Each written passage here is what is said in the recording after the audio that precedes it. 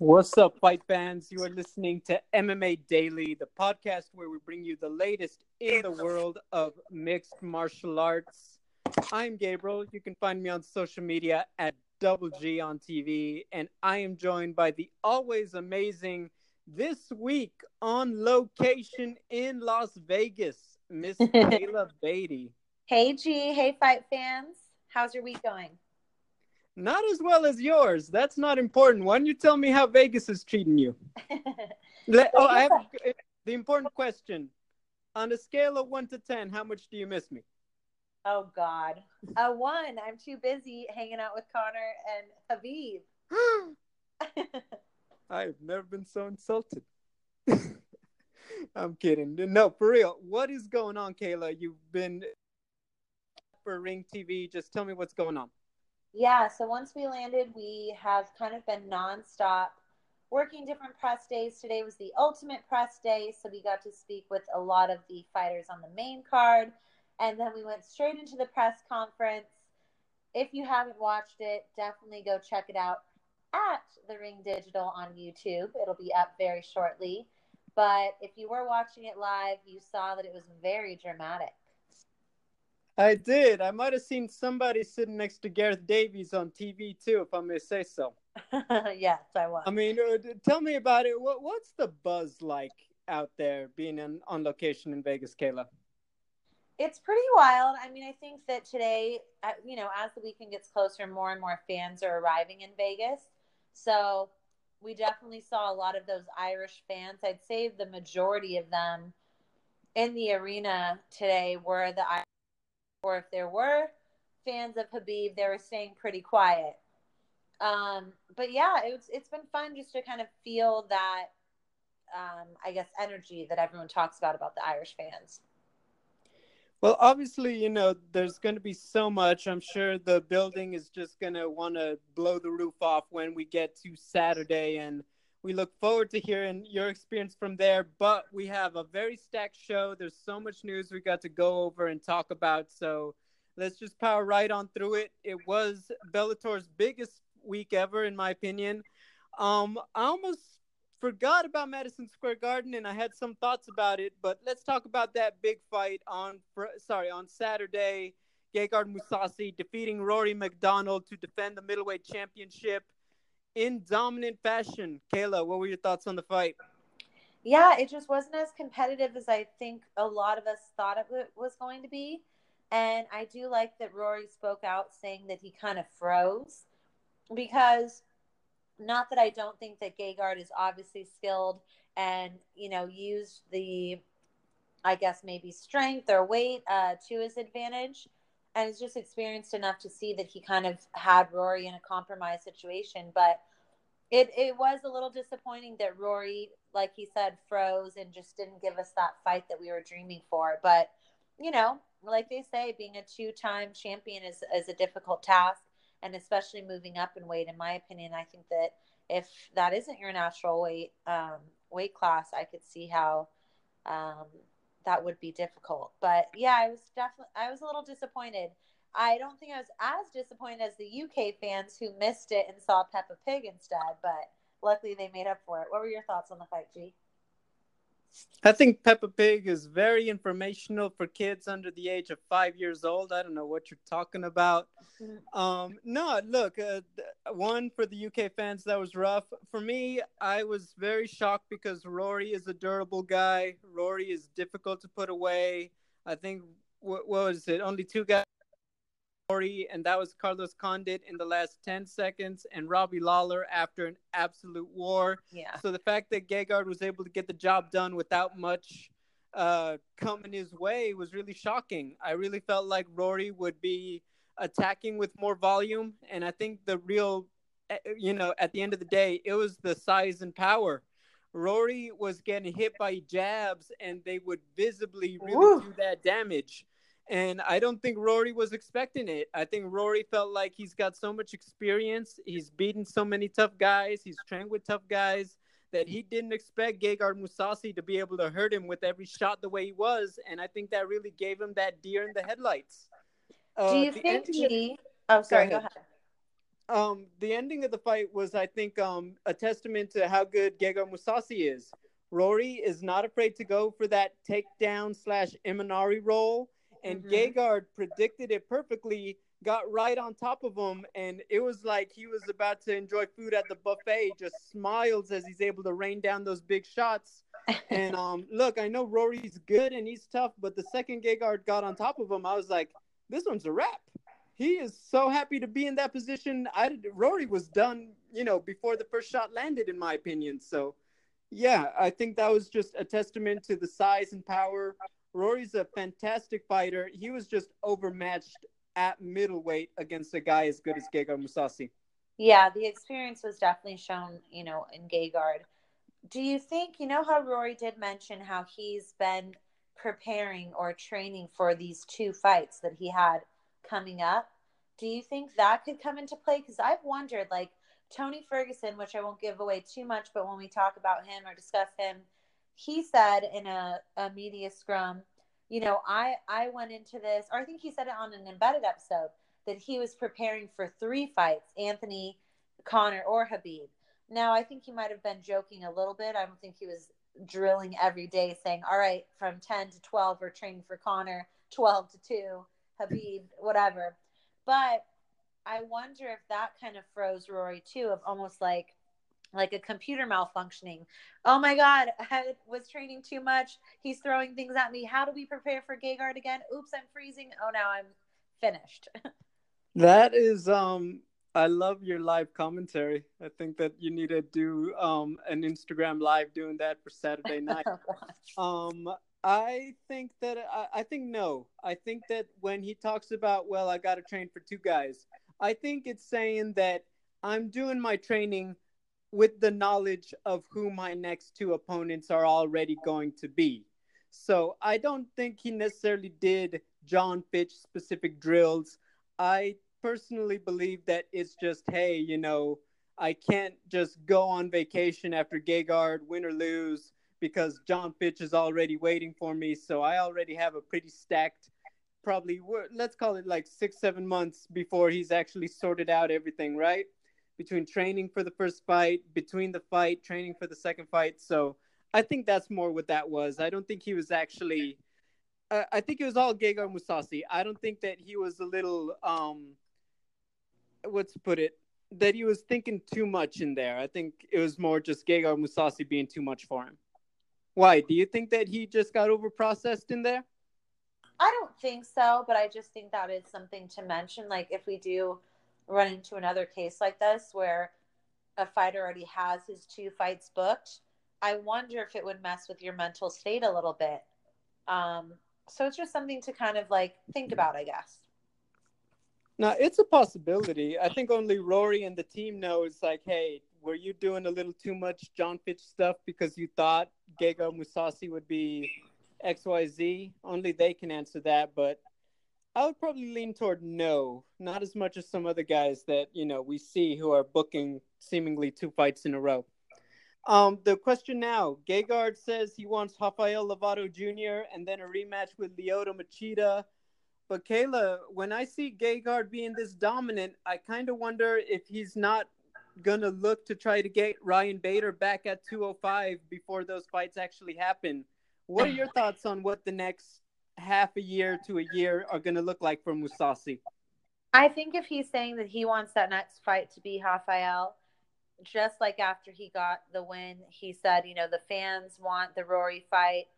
I respect that he wants to try and move up here, and he's paid his dues as far as his MMA career of fighting top level guys. So Gegard seems to be happy at Bellator and be in a place where he's dealt with so much politics, in his opinion, in MMA before, that I think now he does want to make sure he's being a respectful champion in the sense of fighting the right guys who are next in line. So I don't know if I see the Ryan Bader fight coming up. I mean, at least not in the near future. I think for me, it depends on how does Ryan Bader do at the heavyweight tournament. He's got a tough fight in Matt Mitrione. Then he faces the winner of Chael Sonnen and Fedor. By the way, all of that coming up in a week. That's how busy our schedule is in October in MMA. But yeah, I think that if Ryan Bader were to go all the way and win the championship in January, that Gegard before Ryan Bader is even healthy to fight again, he'll probably already get scheduled for Rafael Lovato Jr. And then it's just really a matter of timing. Is a defense against Machida the bigger fight for him? Is it winning a second belt if Ryan Bader is up for it, or what's going on at heavyweight if Ryan is going to stay there or not? I think that's what's dependent on it. But let's say Ryan Bader loses next week. I can't say that I would be surprised if they try to put that fight together for both men to try to like keep them at the top, keep them relevant, and make it a big fight for Bellator once again. So I think that's a possibility, is that the scheduling and the options, who's healthy and ready and when for both fighters. Moving on, co-main event had a lot of attention. This one pleasantly surprised. I think that was the general sentiment coming out. Quinton Yeah. Rampage Jackson against Vanderlei Silva. Kayla, Rampage evens the score 2-2. What were your thoughts? Yeah, I think someone they use the word spirited, and I think that that was a really nice way of describing it. I don't know. I think that a lot of us just kind of we didn't like you said, we were just pleasantly surprised with this fight. And to get, a finish like we did in the second round, it was an exciting moment. And I think that the card had like some excitement to it. I know we're going to briefly mention one of the fighters, but I think this co-main was something that was kind of needed to really cement, since this card was built up so much, and because the main event ended up being a little lackluster, I think that the co-main actually really saved it. For me, I think that the biggest thing was Vanderlei Silva took some good shots and really was retaliating well. He didn't look his age. He looked tough. He looked like, I'm not going to say, his prime, like he turned back the clock all the way, but he certainly looked a lot better than I think everybody gave him credit for. And that's a testament to his heart and his passion for the fight game and his respect for an opponent of the caliber of Rampage and their history in the cage. So all of that really boded well. I agree with you. I think it was a spirited effort. It was a breath of fresh air on a card that, in my opinion, everybody was all systems go in terms of the favorites. And I think that took some of the drama when it was all said and done, especially when it concluded the way it did with the main event. But this one really did help kind of shift gears, and it was just a fun fight. Rampage got the job done. I don't know how I feel about number 5 for both men. What about you? Yeah, I think that it should stop at 4. I realize that what is it now, 2-2? Yep. I don't know. I think they should just leave it at that. It is amazing that you've gotten 4 fights and people still excited in it, booking as a co-main, but I really don't think that we need to see a number 5. I think their first fight was in 2005, if I'm not mistaken. So you got to think they're going to be approaching, 15 years of a rivalry. Yeah, I don't even want to see, Kobe and LeBron playing that much. You know what I mean?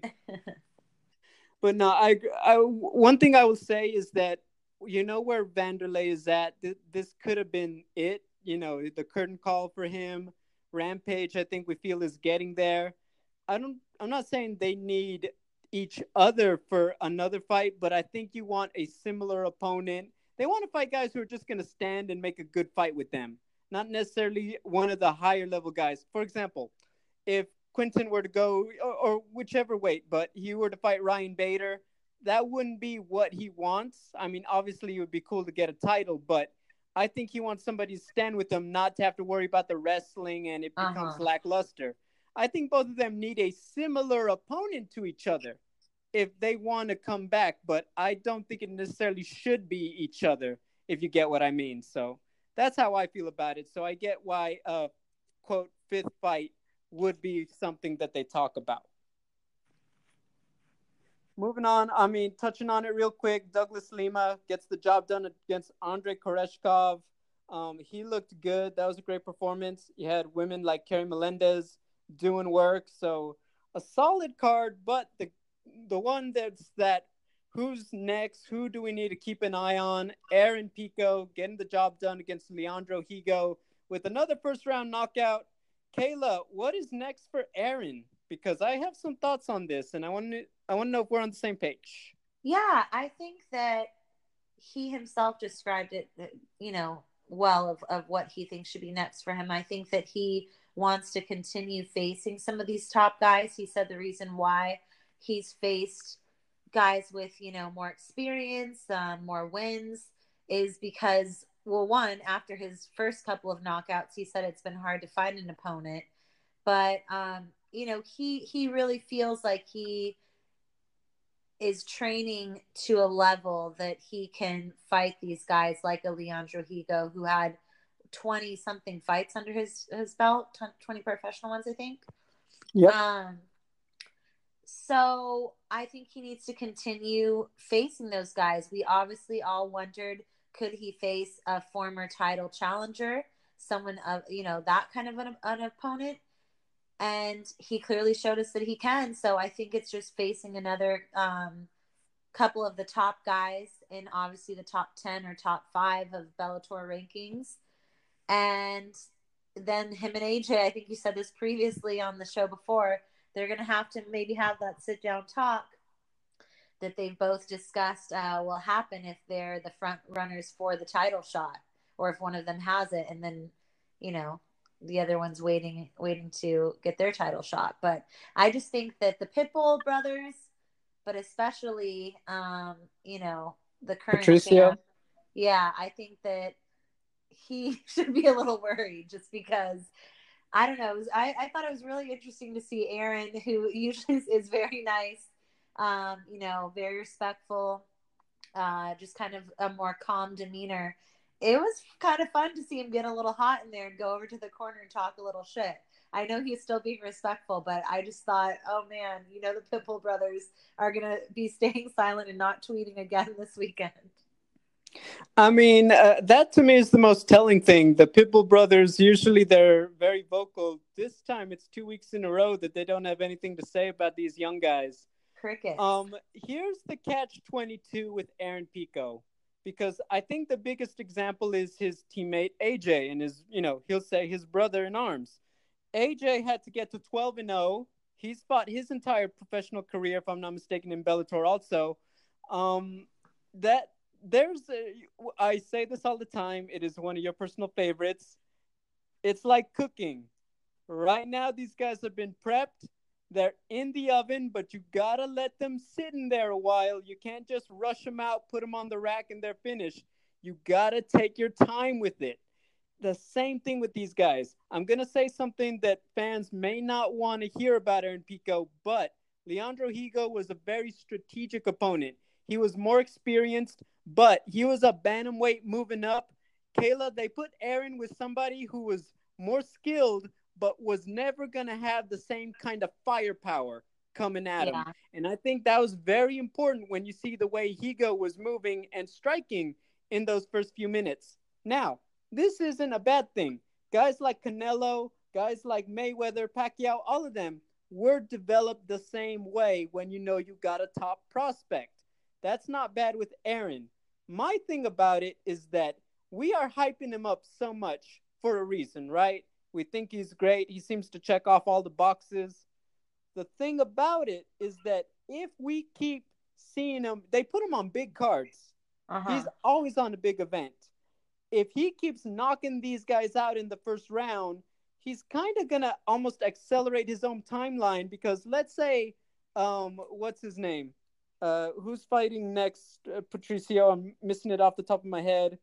It's not Dantas, is it?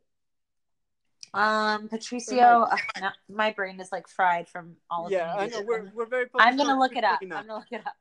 Sure, but look, let's say he falls out, and let's say for whatever reason AJ can't take the fight. What's everybody gonna say? Well, hey, Aaron Pico keeps knocking everybody out. We're hyping him up. And it's like, guys, let's not count the chickens before they hatch. That is my one thing about Aaron Pico. He is still developing. He's looking awesome. I don't think he's quite there for a title shot just yet. I think that he just needs to take his time.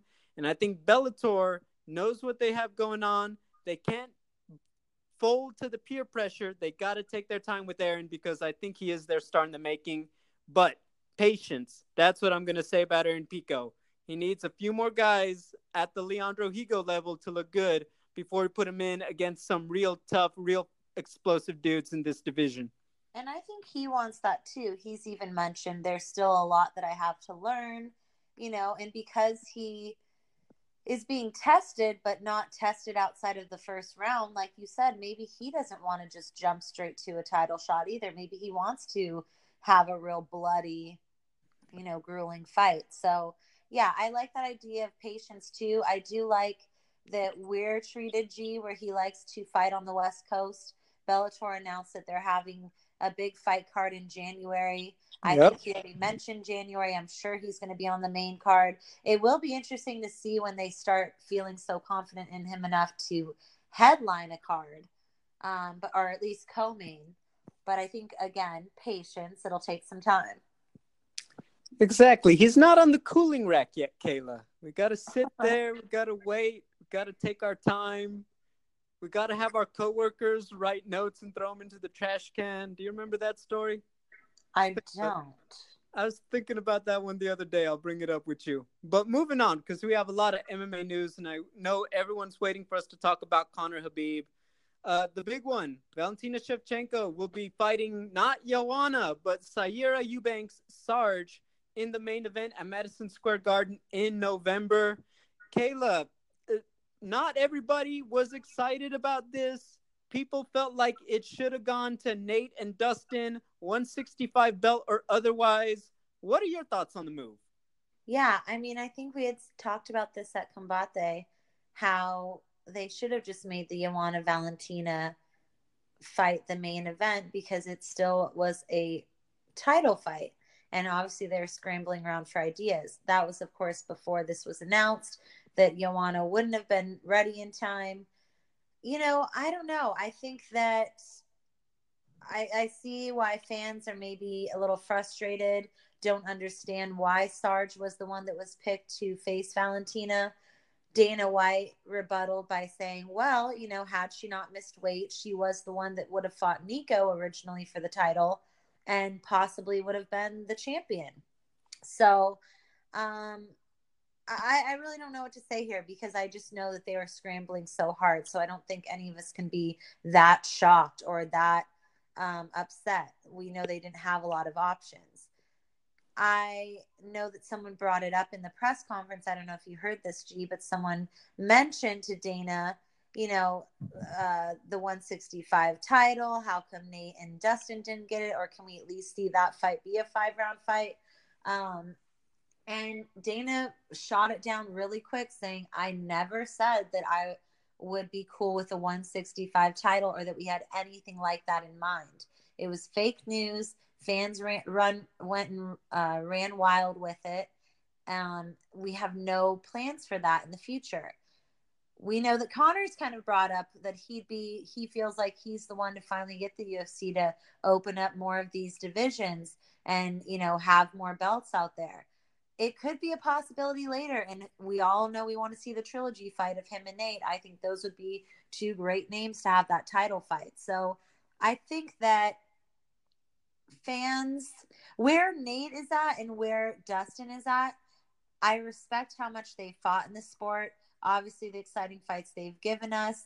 Even where Dustin's looked lately, I think he deserves a title shot soon. But I wouldn't even really want those two names to be the ones that fight for the title, in my opinion. So I'm a little frustrated with fans just shooting down the Valentina and Sarge fight so bad. And I think it is because it's just women and women that they're not as excited about because they don't talk shit like Nate Diaz.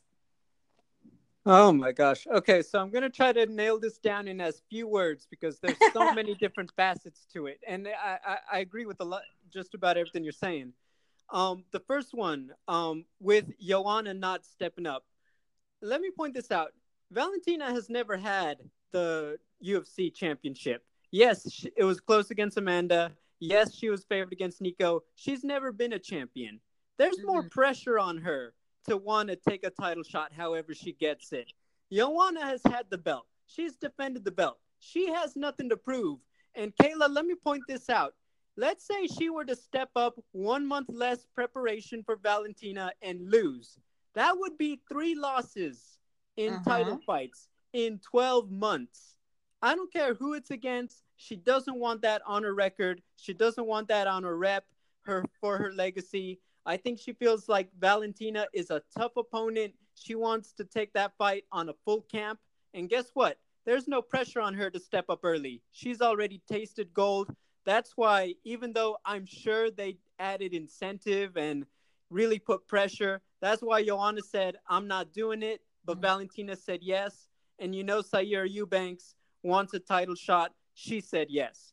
That's one thing. On the 165 title, I agree with a lot of fans. There are a lot of guys who would be exciting, who would be fun to see at that weight class, that would probably suit them better. I'm all for that. But Conor McGregor never lost his belt in the cage. Khabib is undefeated. Tony Ferguson hasn't lost since he won the interim title. It was stripped by circumstance. We don't even know who the best lightweight in the world is, and now you're going to crown another damn champion? No. And it's going to be someone that hasn't been active, like Nate Diaz? Exactly. No, guys, I am all for it, but we can't get there yet. I know that people are excited because Nate Diaz was about to, take control of the Titanic for the UFC and sink all their title shot plans with the new belt. I get it. I think fans kind of like the idea that he was about to overthrow, mighty UFC because, due to public just outrage that these guys aren't getting a belt. I think that's what we were seeing, and Dana White held firm, but I think there's a lot of business decisions to go into this. Now, I'm going to talk about, Dustin and Nate when we get to Tony and Conor and everybody. So I'm going to put a pin on that for now. But that's how I feel about 165 title. Yes, there's a lot of great fights to be made. There's a lot of guys who would be good for it. I just think at this point, you got too many pieces at 155 and 170 to mess it up even more with a random 165 title. And I like that you brought that up, G, because I feel like 155 especially, and it might just feel intense because I've been around these 4 guys. I think that you could argue that Tony, Conor, Khabib, even an Anthony Pettis, if he performs really well this weekend, Dustin, I think that you could argue that a lot of them deserve a title shot. And right now, the 155 is the only one available to them. And we're all trying to decide what's really fair, who deserves it, where it's like, Tony has an argument of saying, well, my belt was just taken away from me. Well, Conor's Conor, so he's come back and, of course, and his belt was stripped of his, so he wants that first shot once he is back. I don't think that Nate Diaz, in my mind, even though it would sell, is someone as deserving because of his lack of activity. When you have so many guys here that could be champions themselves if they had the opportunity. And I think you can say that about a couple of guys at 170 as well. I know we're about to talk about some of them. There's some of those guys that could drop down, and then to picture those guys facing the lightweights. There's other people I think that are deserving of that first title shot in this new division when they do make it. My thing, to cap it off, and then we're moving on to welterweight action, is that I understand everybody is performing well at lightweight. Dustin, Tony, Conor, Khabib, everybody, Kevin Lee. I get that. I see that.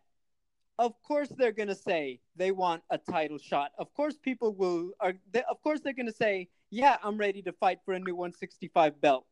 Do you notice when these guys transition to be analysts or spokesmen, whether they're on TV doing analysis or whether doing a commercial for a George Foreman grill or something, you want to know what gives them credibility? Rings, championships. It doesn't matter how they get it. Yeah, it doesn't matter how they get it. In 20 years, what people will remember is that guy used to hold a UFC championship belt. And of course, they're going to say, yeah, I'll take it. It doesn't matter to me how I get it in a weight class, in a new one, in the other one, et cetera, et cetera. Of course, they're going to say they all want a new belt. Of course, they're all going to want to say they want to try to be a triple champion. 155, 165, 170. I'm a little, so it's like, guys, I get it. And a lot of you guys are performing well. We're just not there yet. There's too much anarchy to be had if we introduce one just this minute. So that's my final thought on that. But let's get right into welterweight action, moving right along. Rafael Dos Anjos against Kamaru Usman at the TUF finale. Both of them haven't fought since this last spring/summer. RDA lost the 5-round decision to Colby for the interim belt. Kamaru had that very slow but still dominant decision over Damian Maia.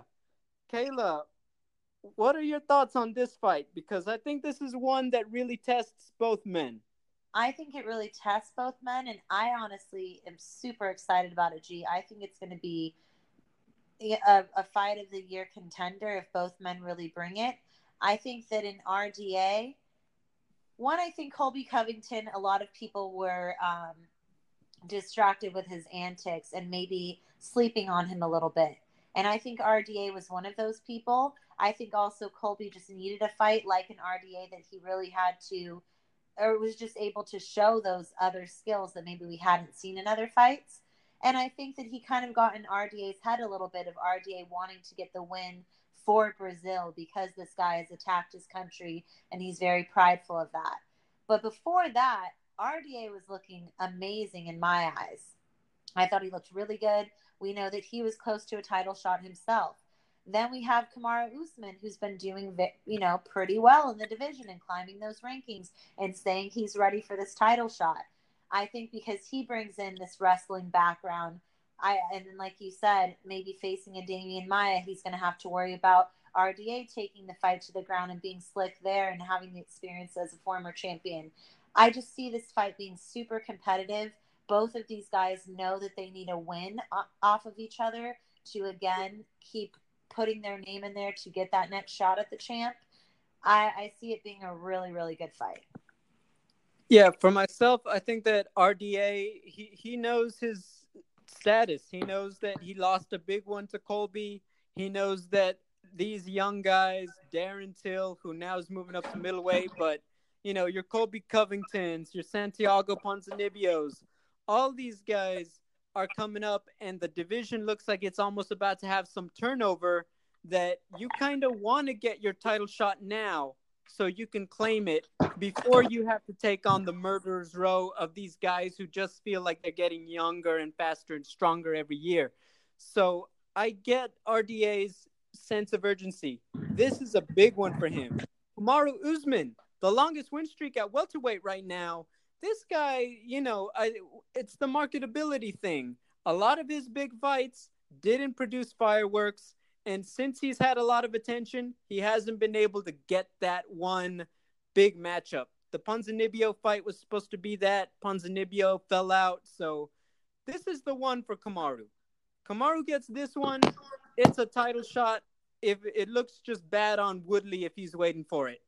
Mm-hmm. Kayla, I'm going to say this. I think that if Kamaru gets it, I even think Tyron Woodley is just going to blow off Colby Covington and say, I want Kamaru. I think Kamaru deserves it more. Because I think that Woodley just feels that way about Colby Covington, the fighter and the person. I think that's what's going to happen. What about you? I mean, it could happen. I see it. I'm not going to say that it couldn't play out that way, but I'm someone that's like, well, the man won an interim belt and it's would have been taken away from him for reasons out of his control and confusion of lack of communication, a problem that we know is there in the UFC and with its fighters, apparently.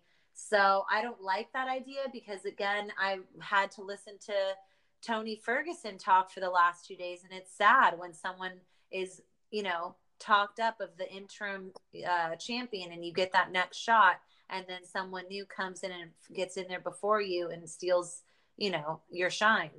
So I don't like that idea, and I personally feel like though Kamaru Usman has, like you said, the running streak there, I think like an AJ McKee in Bellator, I personally need to see him face some more of the top tier guys like an RDA for me to really believe like, yeah, okay, I think you do deserve and are ready for that title shot.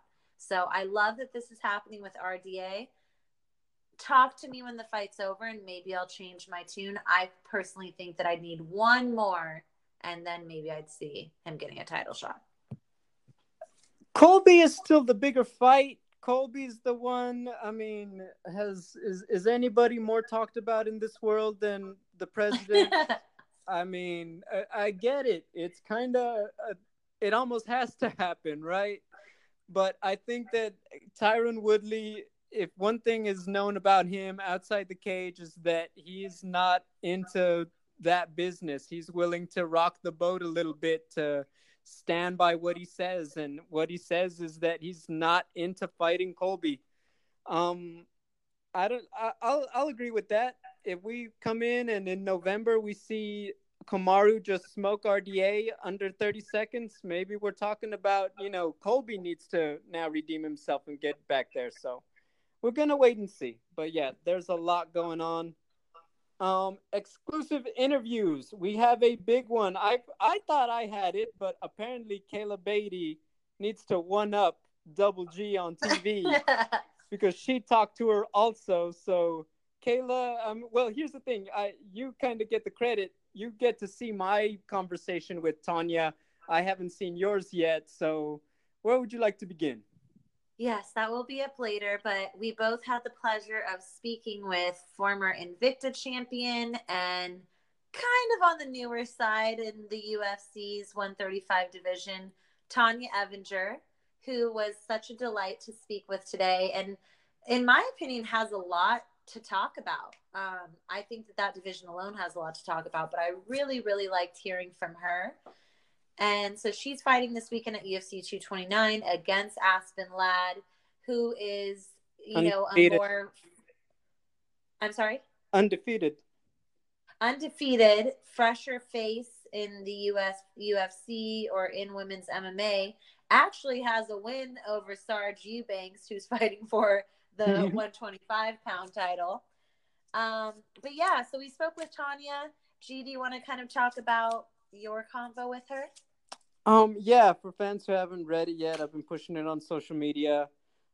With Tanya, the biggest thing is, look, she's been around a while, and she talked about the fight with Cyborg that, biggest fight of her life, and she just didn't have a full camp to prepare for the best women's fighter of all time. She said that the only thing that surprised her was just the size and how powerful at the end of the day Cyborg really was when you're in the cage with her. She talked to me for a long time about her injury. This is a woman who has been wanting to fight since she lost to Cyborg, but it took UFC a long time to book her, and she was frustrated because she felt like, hey, do they think I'm a 145er? That's why they're not giving me any bantamweights. Then when she finally got a fight, she tore her knee, and she needed surgery. She told me she thought she was going to retire because the pain was so bad, it didn't heal correctly. It wasn't until she had another surgery to fix that now she's felt, brand new and completely different. And Kayla, she doesn't care about the fact that she didn't get Ketlen Vieira in Brazil. She says that she's happy that she didn't have to go. She says that, yeah, I know Ketlen was supposed to, quote unquote, fight for the title, but she didn't. She's not the next title challenger. Otherwise, she would have gotten the fight. That's what Tonya Evinger said to me. So she said she's just ready. She said she feels she's earned her spot and she's just ready to take out Aspen Ladd. She told me she's not intimidated by her or what she's going to bring. She just feels she's the best woman out there. So she pumped me up. She was ready to go. This is my second time talking with Tanya. Let me tell you something. She is very candid. I could tell you a lot of stuff that's just off the record that Tanya will talk about. And she's so funny and personable, which I'm sure you got introduced to also yourself. Yeah, I definitely saw her during a media week, so I don't think that I got to see that side of her as much, but very just lovely to talk to. And, actually GE broke an exclusive to me because I brought up the injury, but I don't know if maybe she just didn't want to bring too much attention to it because she has a fight coming up, but I didn't know it was a knee injury. And I didn't really want to press it too much since she didn't, explain it to me about it. She just, like you said that it's past her now, that she feels really good. But she did also mention to me too that, yeah, there was a little bit of frustration of just the 135 division having these holdups, not knowing what's going on with Amanda. I thought that that was interesting too. I actually spoke with her and Yana Kunitskaya about fighting Cyborg, and they both mentioned how it's just really hard finding an opponent for Cyborg that's going to be able to beat her, because if you're not a natural 145er and you're a more natural 135er, well, we know Cyborg drops down quite a bit to 145. So they said when you're actually facing her in there, it's just she's too powerful. She's too much. She's stronger and bigger in there. So, and both of them actually did face her on shorter camps, which I don't remember the politics, or I guess just how it played out with both ladies and why they had to face her so quickly. But I also kind of feel for them, because here they are stepping up and taking this fight to probably save the day and give Cyborg someone to face. Yet when Tanya is ready for a fight, it took a little bit longer to book her something at 135. So I kind of thought that wasn't cool, but she now is booked. She also said the same thing about Ketlin. I said, is it a better trade-off that now you're fighting on this giant card that brings you a lot more eyes? And she said, I really don't care about that, because I don't think I'm getting paid much differently, whether it was with Ketlin or with Aspen. But she said, I'm very happy to be fighting back home and not have to go to Brazil. I guess she just prefers to fight closer to home. They also take. Oh, go ahead. What were you gonna say? She told me, and something that they don't really mention a lot because it's not fun to talk about, but when they fight in Brazil, the way the taxes work, they actually lose a little bit bigger of a cut of their money. Yeah, and that was something that it seemed like was a big deal to her, about just making money, because at this point in her career, she's wanted to fight in the UFC because she's fought for so long, or a good amount of time, and just wants to really get her payday. I brought up the Tough show to her, and I said, it has been mentioned that even though the ladies fighting on Tough are for the 145 division, a lot of them have fought at 135 in the past. Have you been watching, thinking those girls will be your contenders? And she said, not so much. She's just going to focus on who they throw at her. And then I asked her too, I said, you own your own promotion. Yep. So being someone that's in charge of a promotion, marketing, your fighters, do you feel like women are marketed, how they should be? Because you've been around and you've seen the growth and evolution of women's MMA. And she said that she feels like she's definitely seen some growth. And lately, especially even with the Chris and Amanda fight, she thinks that's super cool that girls are getting that opportunity. But there's still some more that needs to happen as far as selling these girl fights, so then they can get those big paydays, like hopefully a Conor McGregor or someone that's getting more of a top payday. But as far as Aspen, I think that, like you said, she just feels like the experience is going to be something that's going to help her out in there. And she didn't seem too worried about this undefeated rising star. I think the biggest thing, talking about it didn't make it into my piece, but when I asked her about Tough, and I asked her, it's like, look, you're let's be honest, they're not giving Cyborg 145ers. They're giving her 135ers who are moving up in weight. Cyborg says I think this division is sticking around. Tanya told me, I don't think so. I don't see how. I don't think any of these girls is about to carry this weight class when Cyborg leaves. And I think that essentially that the Tough roster, when you look at it, it's kind of like the writing on the wall that it's like, look, the proof is kind of in the pudding, right? They didn't really sign 145ers for this thing. They signed people who, if they close it tomorrow, could drop down. That is a very tough one. And Tanya was very opinionated. She talked about Indominus, which I think was fun. And yeah, her and her girlfriend built that from the bottom up, which I think is very admirable. We know people who do that, and it's not an easy undertaking. Kayla, did she give you her prediction for Conor Khabib? Because she did tell me. I didn't ask her. What was her prediction, or what is her prediction? She's going with Khabib, just for all the people who are curious. All right. And then also, if you guys, I'm not even going to reveal it because I want you guys to read it yourselves, but she tells me about what really happened that one time she kissed Miss Laura Senko inside the cage. So if you guys really want to know what happened, you're going to have to read it on Cage Side Press. But Kayla, is there a fight going on Saturday? I can't remember. No, Kayla, so we have tech is right when we're about to talk about the biggest fight of the year. How fitting. Um, where to begin? It is upon us. McGregor comes back to face Khabib, the fight everyone's been waiting for. Let's just get it started. Conor versus Khabib. Tell me about it. tell you about it like leading up this week. I mean, wherever you want to start, because we could be here for the whole another hour. So Let's not do that. yeah, It's okay. been Let me hard. Well, go ahead. I really don't have much to go off since I haven't seen them face each other this week. Um, I think in the open workouts, I feel like I saw a stronger Conor McGregor. I don't know if Habib just wasn't trying to give us a lot in his workout, show a lot of his game. But like the consensus overall is I feel like Habib seems very shook by what Conor, has said to get into his head, the way that the fans came out today. Habib seems very like just shook. I think that Conor's definitely gotten into his head, and I think that he's starting to even question himself. Some of the answers that he gave in the press conference, being frustrated with Conor not showing up, I feel like he just kind of wanted to get out of there and not have to have any more of the mental warfare. And it also being the day that he cuts weight. So, yeah, I feel like I'm more confident in a Conor McGregor. Conor McGregor seems like he's very, very like genuinely happy and grateful to be back.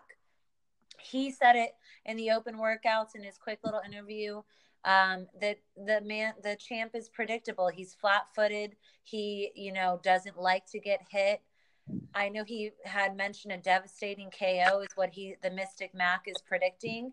I saw him throwing a lot of uppercuts and knees in his open workout. I don't know if he's looking to try and get a Francis Ngannou finish, but he just seems mentally in a very good place. It seems like he's genuinely back because he likes competition and because he feels like there's still fights that are exciting and more for him to do in MMA. So, Well, well, let me jump in before we get too far because I want to have a chance for us to go over a little bit of X's and O's.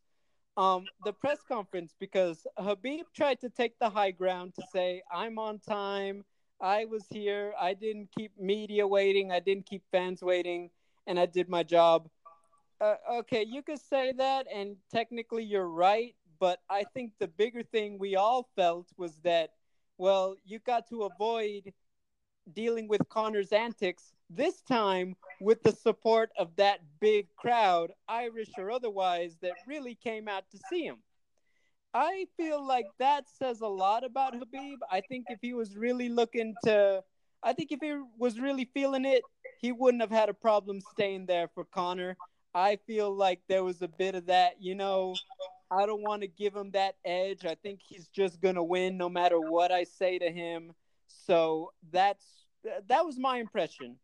What did you feel about him leaving early?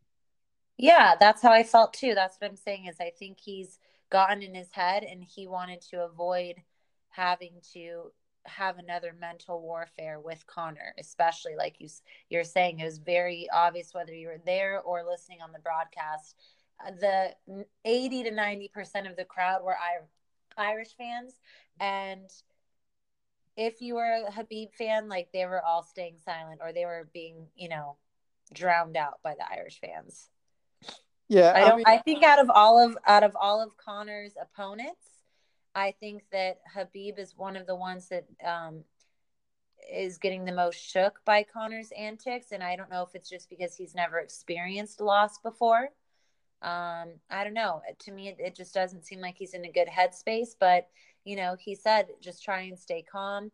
I think too, it seems like it does really bother him that his father isn't in town for his fights. I think he relies a lot on his father coaching him through his wins throughout his growing up, or, throughout his life. So I'm sure he'd feel better having his support team here, but unfortunately he doesn't.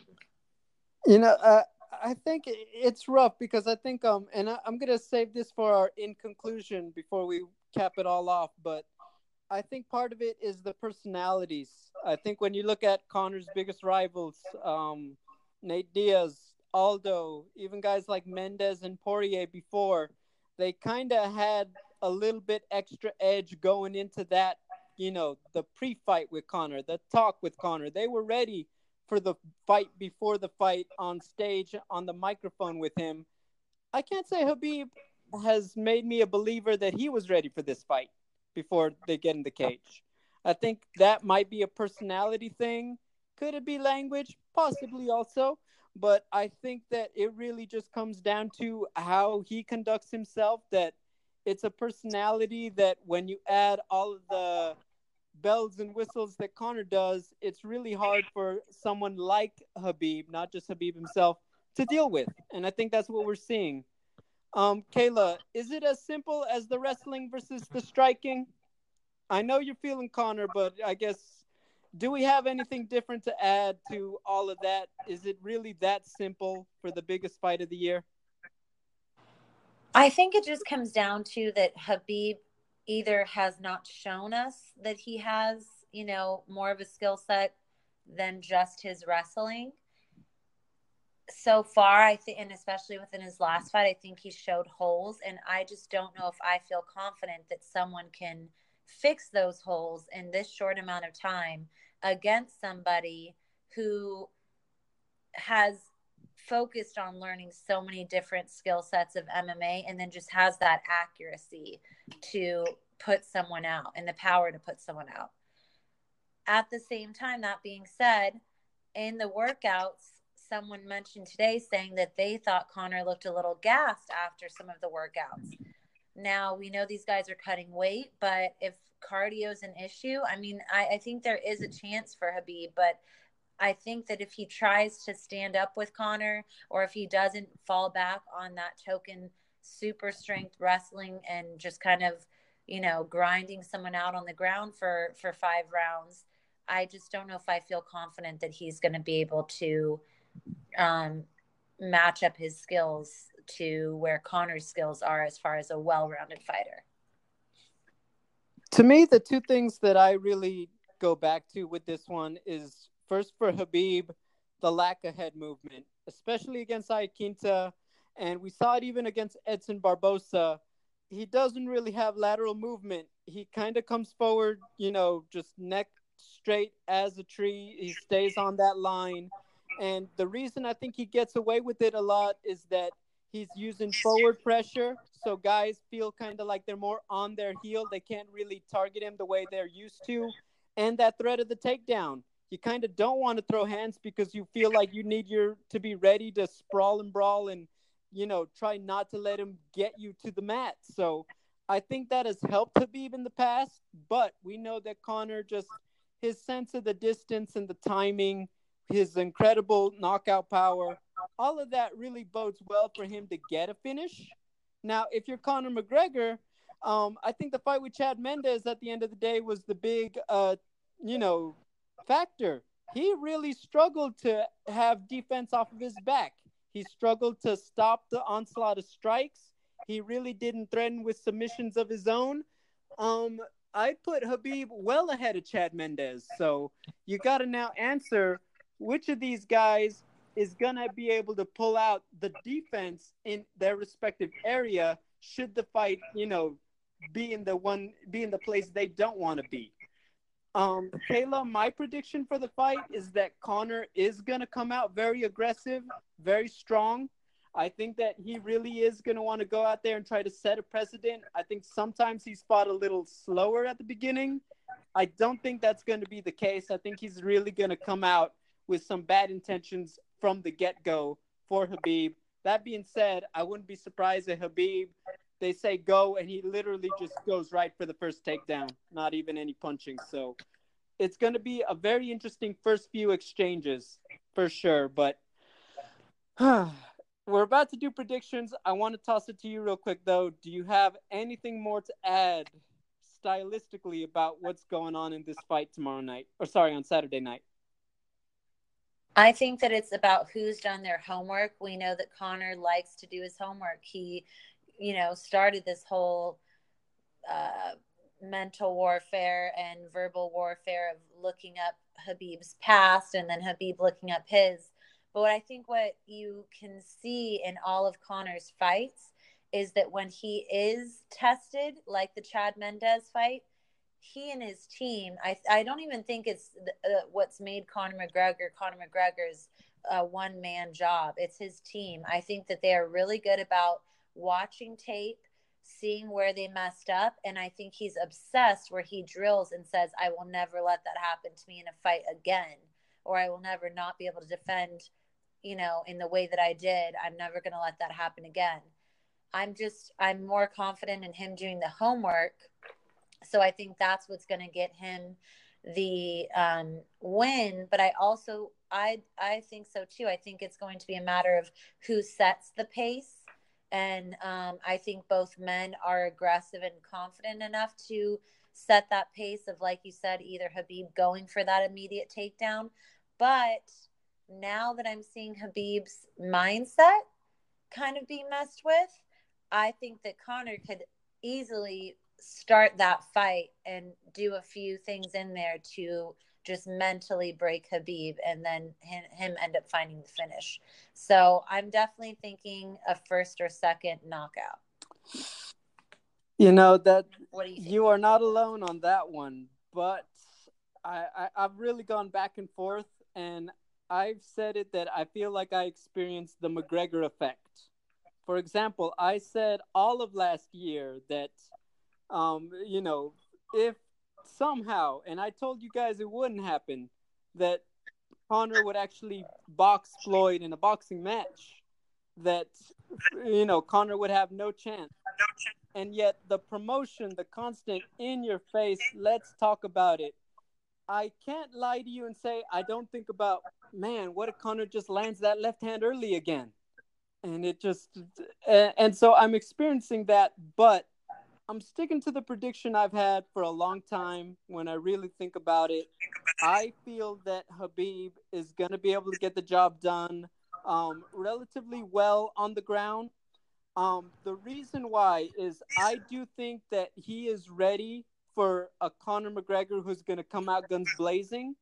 I think that for as much as you talk about the mental aspect and everything, I think he knows that he gets Conor on the ground, that entire arena is going to start getting real quiet. I think that once he gets a few punches going, it's going to take all of that wind right out of everybody's sails. It's going to be like this black hole of death, and Khabib is just going to ride that to a beatdown of a finish. I'd have Khabib getting probably second round submission. I think that he's going to really wear out Conor in the first, and then he's going to get the job done on the ground in the second, finish the job. But a short night. I think so. Now, let me tell you another fear that I think you and I are going to be on the same page on. This fight has so much hype, and it's the biggest fight of the year, easily. I do fear because I think it could be too quick of a fight. I do see Conor being able to get the job done in the first minute. I see Khabib possibly getting the first takedown, and there's no drama after about 3. Possibly less if he just gets on top of him early. I'm going to be honest with you, Kayla. I don't care who wins as long as they go back and forth and give us some action for all this hype. I don't want it to end quickly. I know I predicted an early finish. I hope I'm wrong about that part of it. What about you? What are you asking? Do you want it to end quickly, no matter who wins or loses? Or do you want it to go on? I mean, I think that we all just want a good fight or something to talk about because we've had to talk about it leading up to it. So I don't necessarily care if it's quick or a long night. I just hope that both men go in there giving it their all and bringing their all. Like, it would be disappointing to me.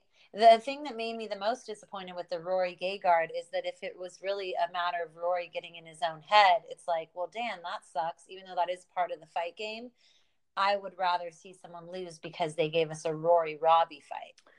I agree with you, and I think that that's just how I feel at the end of it. Is that's my biggest fear. Is we get in there on Saturday, and within a minute, it's like, yep, that's a wrap, and it's like, no, I need this one to go a little longer. So that's my biggest one.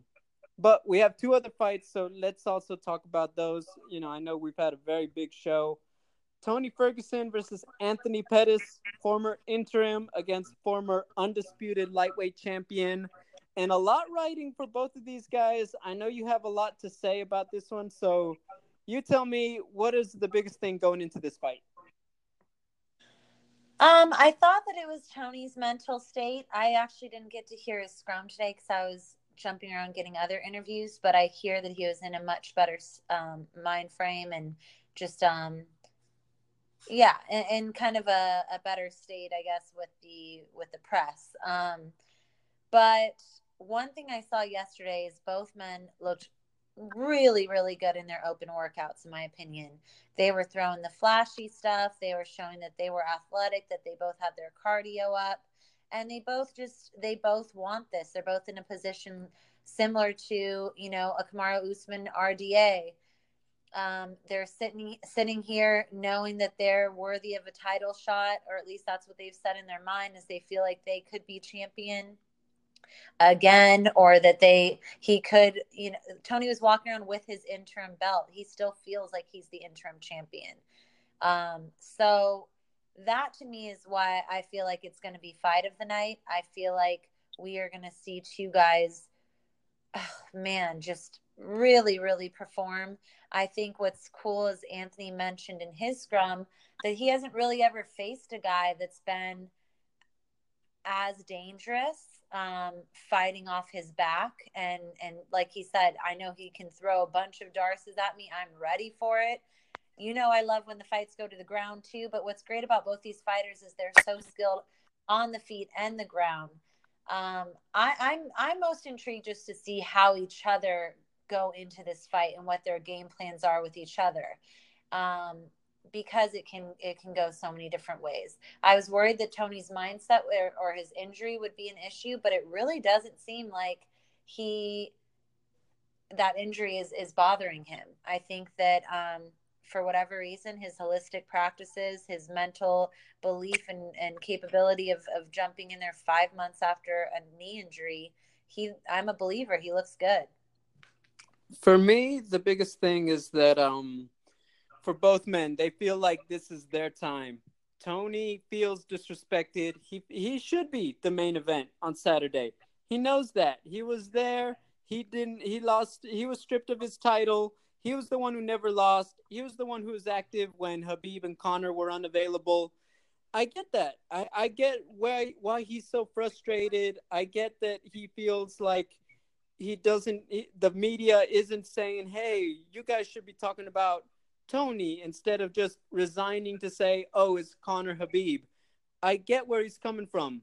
At the same time, Anthony Pettis, he's been so inconsistent, but his fight with Michael Chiesa and now going into this fight, this is similar to Jeremy Stevens, Jose Aldo. You wonder, is Anthony getting Tony Ferguson just at the right time, coming off that injury, coming off a ridiculous, 4 or 5 month turnaround?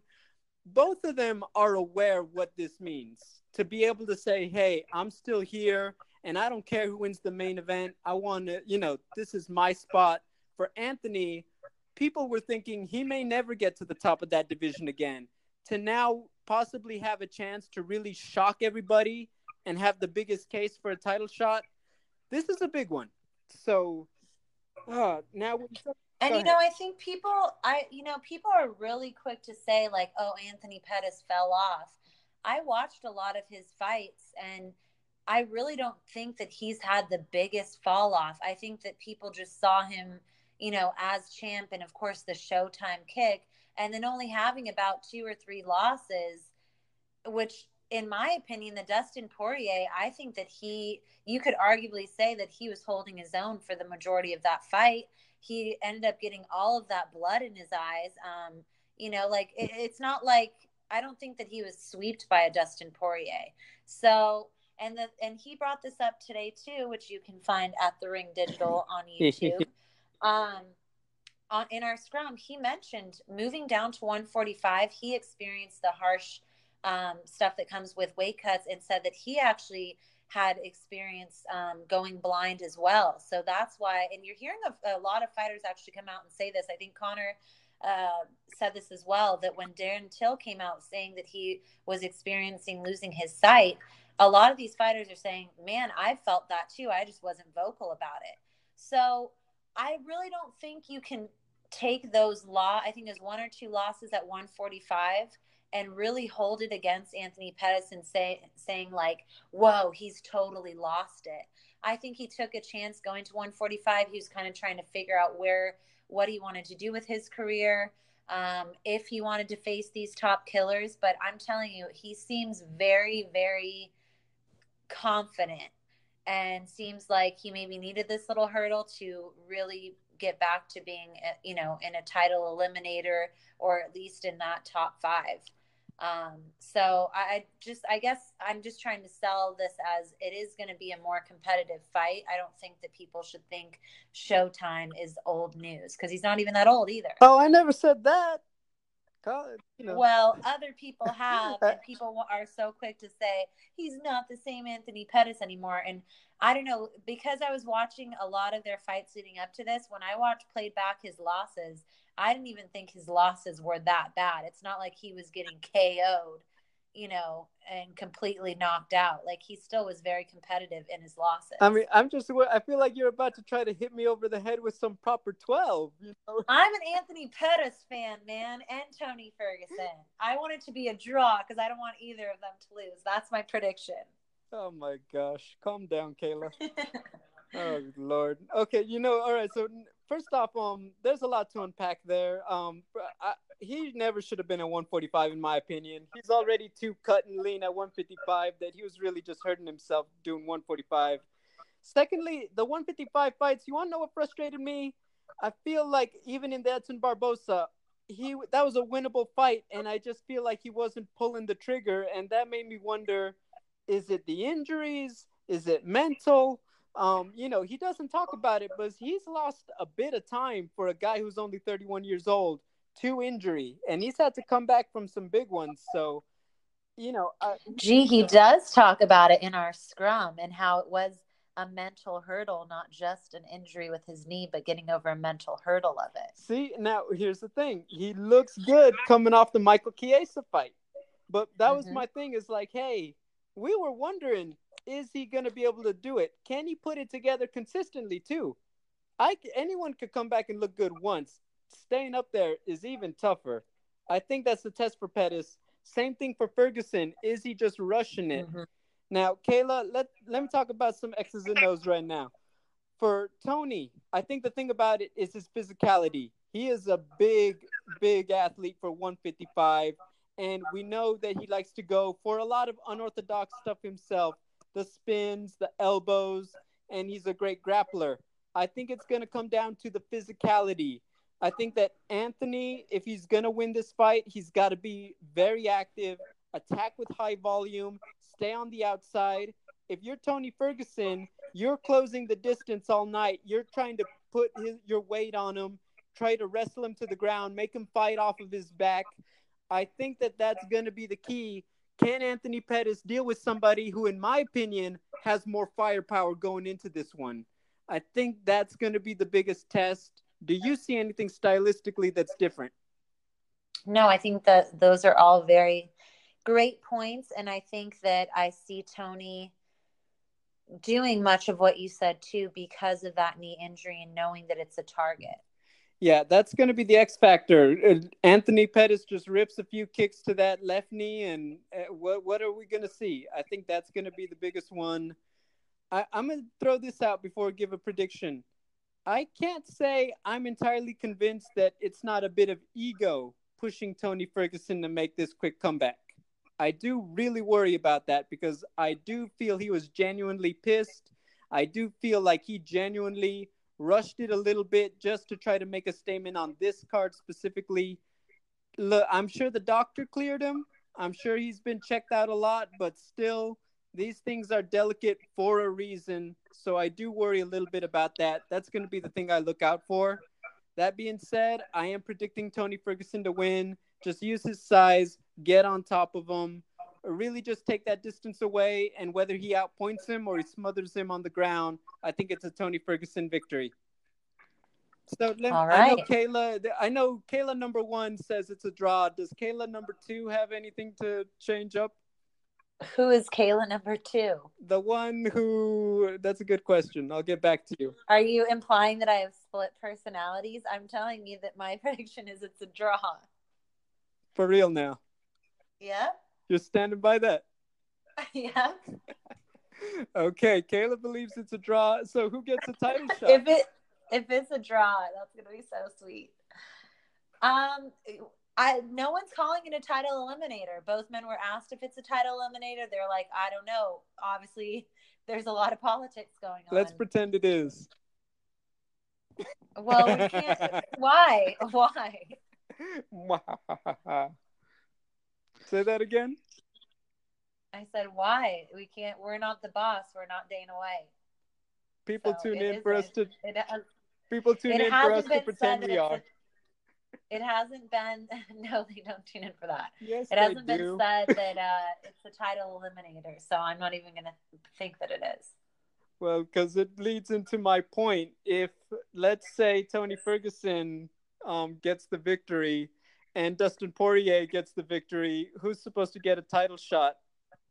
No matter who wins. Yeah, exactly. Conor Habib. Exactly. That's why maybe that we do need a 165er, because all these wasted talent, they're all being benched, just waiting to get their shot at gold.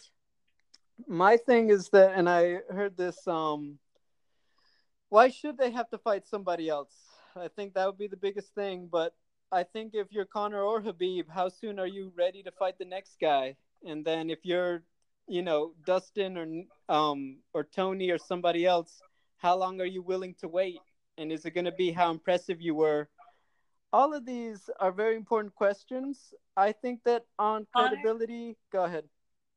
Conor did say that he said that one idea he has is to finish Habib so quickly that he doesn't get touched, and then he can fight on the MSG card next month. So for his next opponent to be ready. How many sips of whiskey did he have before he said that?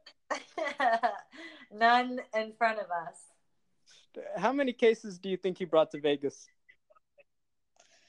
That he brought to Vegas? I mean, they gotta have like a whole garage full of it wherever they're staying.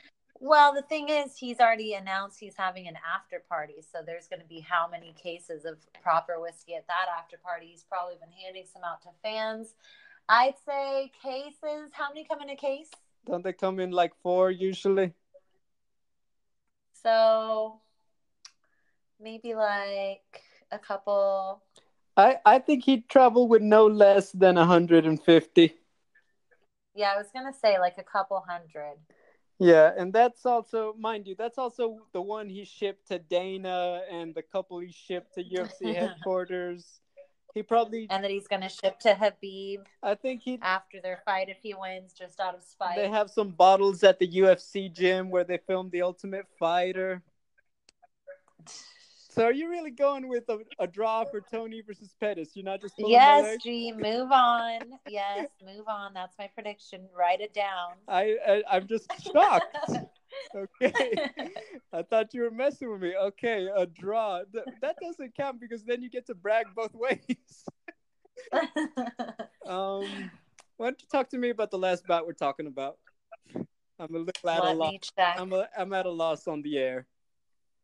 Let me check our text to see the last fight we're discussing. Volkov versus Lewis. Yes. So Alexander Volkov and Derek Lewis will be fighting. Oh gosh, let me try to remember the research I did on this.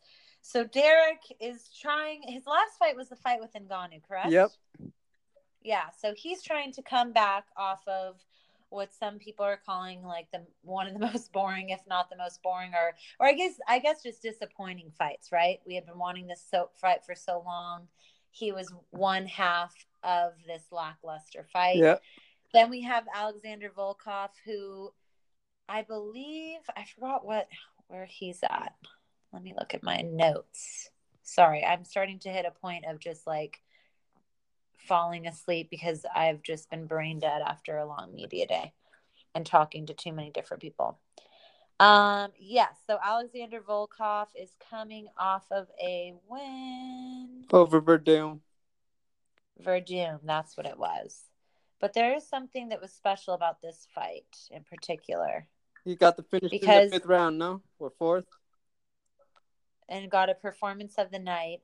And we know, too, that he's just trying to take that second spot that Derek Lewis has. One thing that I noticed, I mean, I knew that these guys were big, but Alexander Volkov is much taller than Derek. So I don't know if Derek's faced. I guess Francis Ngannou must have been taller than him too. But because of the fight with Francis, I don't think that Derek can come out of that fight saying, hey, I now have faced, a guy that hits super powerful, that has that size advantage over me. Unfortunately, he didn't get that Francis Ngannou this time. These two I actually didn't get to speak with. And what I had heard is Derek Lewis seemed very out of it. I don't know if he was going through a hard weight cut. But he had a lot of Russian fighters also interviewing him, and their lines for them were just a little too strong that we had to focus on the co-main. But I don't know if it was like a language barrier that just kind of tired him out, but he just definitely seemed a little out of it. So I haven't been around Derek Lewis during a fight week. Maybe he does just end up bringing it during fight night. But I think one of the big things is we're all wondering his back. This man is fighting so actively that has he taken the time to let his back heal? I don't know if he eventually is going to fight for a title and say he wins.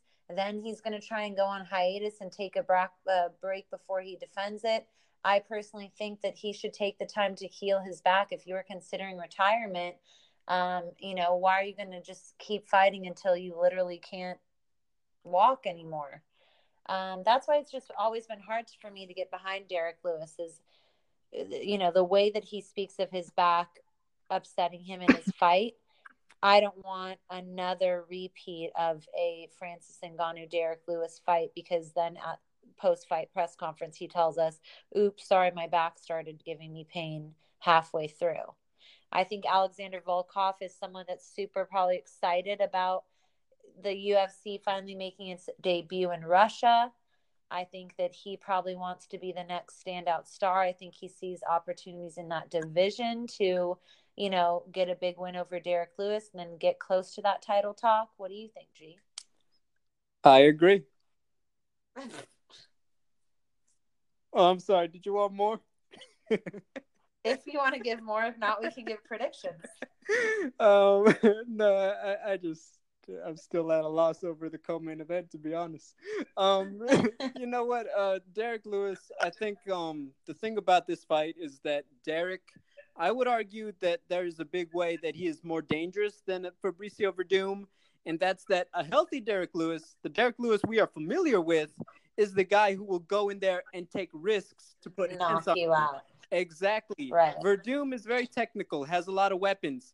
I can't say that he's going to do those same things. Derek Lewis, because of his size, because of his aggression, that's a different kind of beast that you're in there with. And Volkov, for as great as he's looked, that is just kind of like a Mark Hunt factor. It's very difficult for a lot of guys to deal with. And I think that if we have a healthy Derek Lewis, it could make things more interesting. Now, I tend to go with the latter. I believe that Derek, I would imagine that he wouldn't take this fight unless he was feeling good, but it always happens.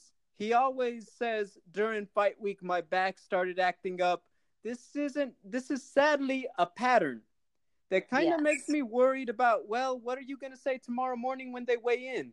That it remains to be seen, but I would say that because that fight was barely in July, how healthy have you honestly been able to get in terms of your recovery if you already went right into a training camp for a tough guy like Volkov?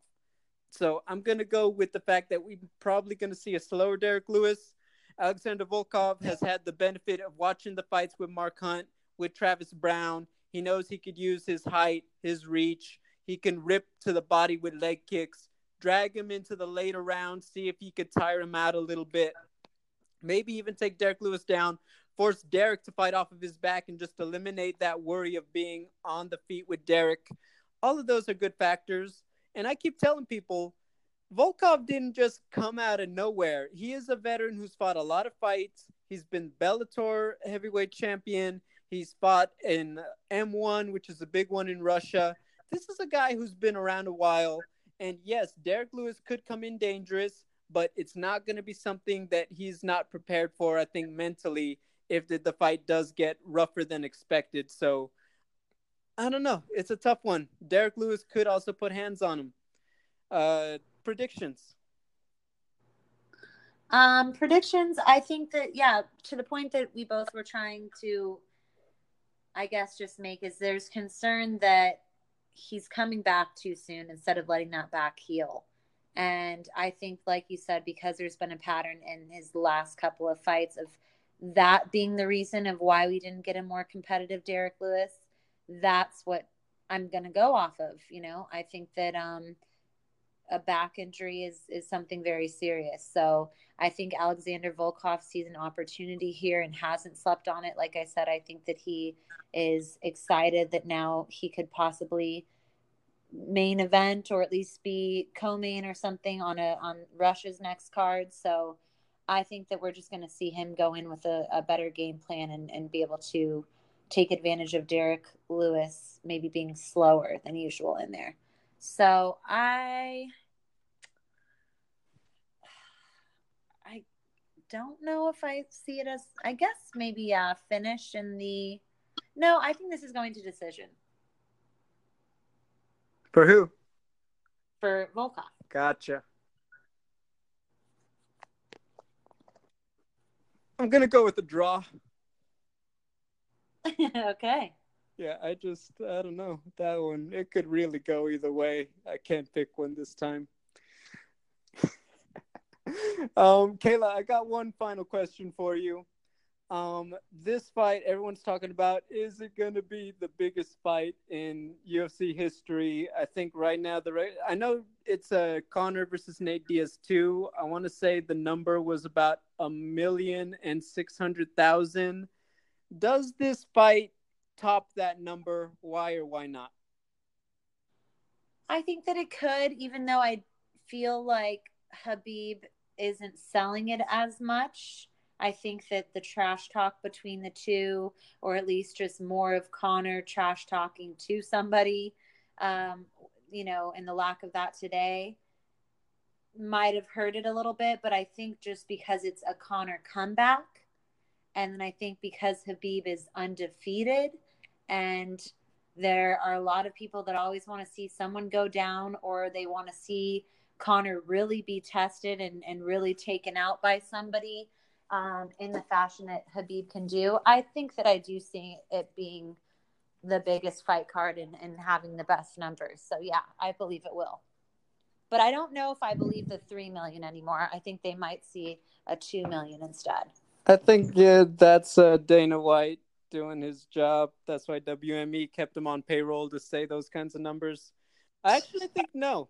I think that when you talk about big fights, you are talking about, okay, if the MMA fan only buys 1 or 2 pay-per-views a year, this is that one they buy. That's a given. So you're talking about probably hanging around the $1 million mark or the million, buys mark. I think what makes these bigger fights special is you pull in fans who maybe never order a fight to watch them. Fans who don't really care, fans who don't know everybody. And yes, Conor is going to bring in a lot of those people by himself. But I think when you're talking about the big fight, the history number, it tends to be when he's up against another personality. Jose Aldo had that. Nate Diaz, definitely Floyd Mayweather. I can't say I feel that way about Habib. I think that I felt like this would feel bigger. I heard this said outside our bubble. You know what I mean? I felt like it would be bigger with the people who don't normally want to talk to me about my MMA work, that more of them would want to be into it or get into it. I don't feel that kind of buzz. And I think that part of it is Habib, like I said, his personality. This is just how he works. But at the end of the day, I do think that's going to translate, because I think that at the end of the day, a lot of people, the ones that would make this a history making fight, they just see it as the Conor McGregor show. And that alone isn't enough for those extra 100,000s that they need to pay that $60 for the pay-per-view. So I think it's going to come up just short. I see about 1,200,000, 1,300,000. I don't think it's going to top McGregor Diaz too. Now, the other thing, though, is Russia. They finally brought the UFC to Russia. The Russian people paid for a pay-per-view. So you don't think that now that they've kind of opened up that door to where, you know, the people of Russia have already paid for a pay-per-view once, why would they not get behind Habib? You don't think that'll come into play? I'm going to hit you with the curveball. No. What I've heard from the Russians is actually that they are more against pay-per-view than you would imagine. That really... Yeah, that was before. Yeah. What were they saying that after this last Russian card? Yes, they were telling me, like, I don't see UFC doing a big show, because pay-per-view in Russia is an even more, I don't want to say a foreign concept, but it's just not how they get their content, even premium, over in the country. And I got to say, the biggest factor would have been Habib versus Iaquinta. And I don't think that one particularly sold in the mega numbers, even though Habib is the guy right now. Could that change? That is true. That one's hard to tell, though, because that had so many changes within the week that it was hard for people to get excited when your opponent changed like 2 or 3 times within 2 weeks. I think that's why it's going to come down to it. I think it's really going to be it's going to come down to the Conor McGregor effect. Is Conor that big of a deal that the others are going to pay to watch him fight? That's going to be the key. Has he brought more fans since the Mayweather fight? Is this the culture versus culture, nation versus nation thing that it's being hyped up to be also?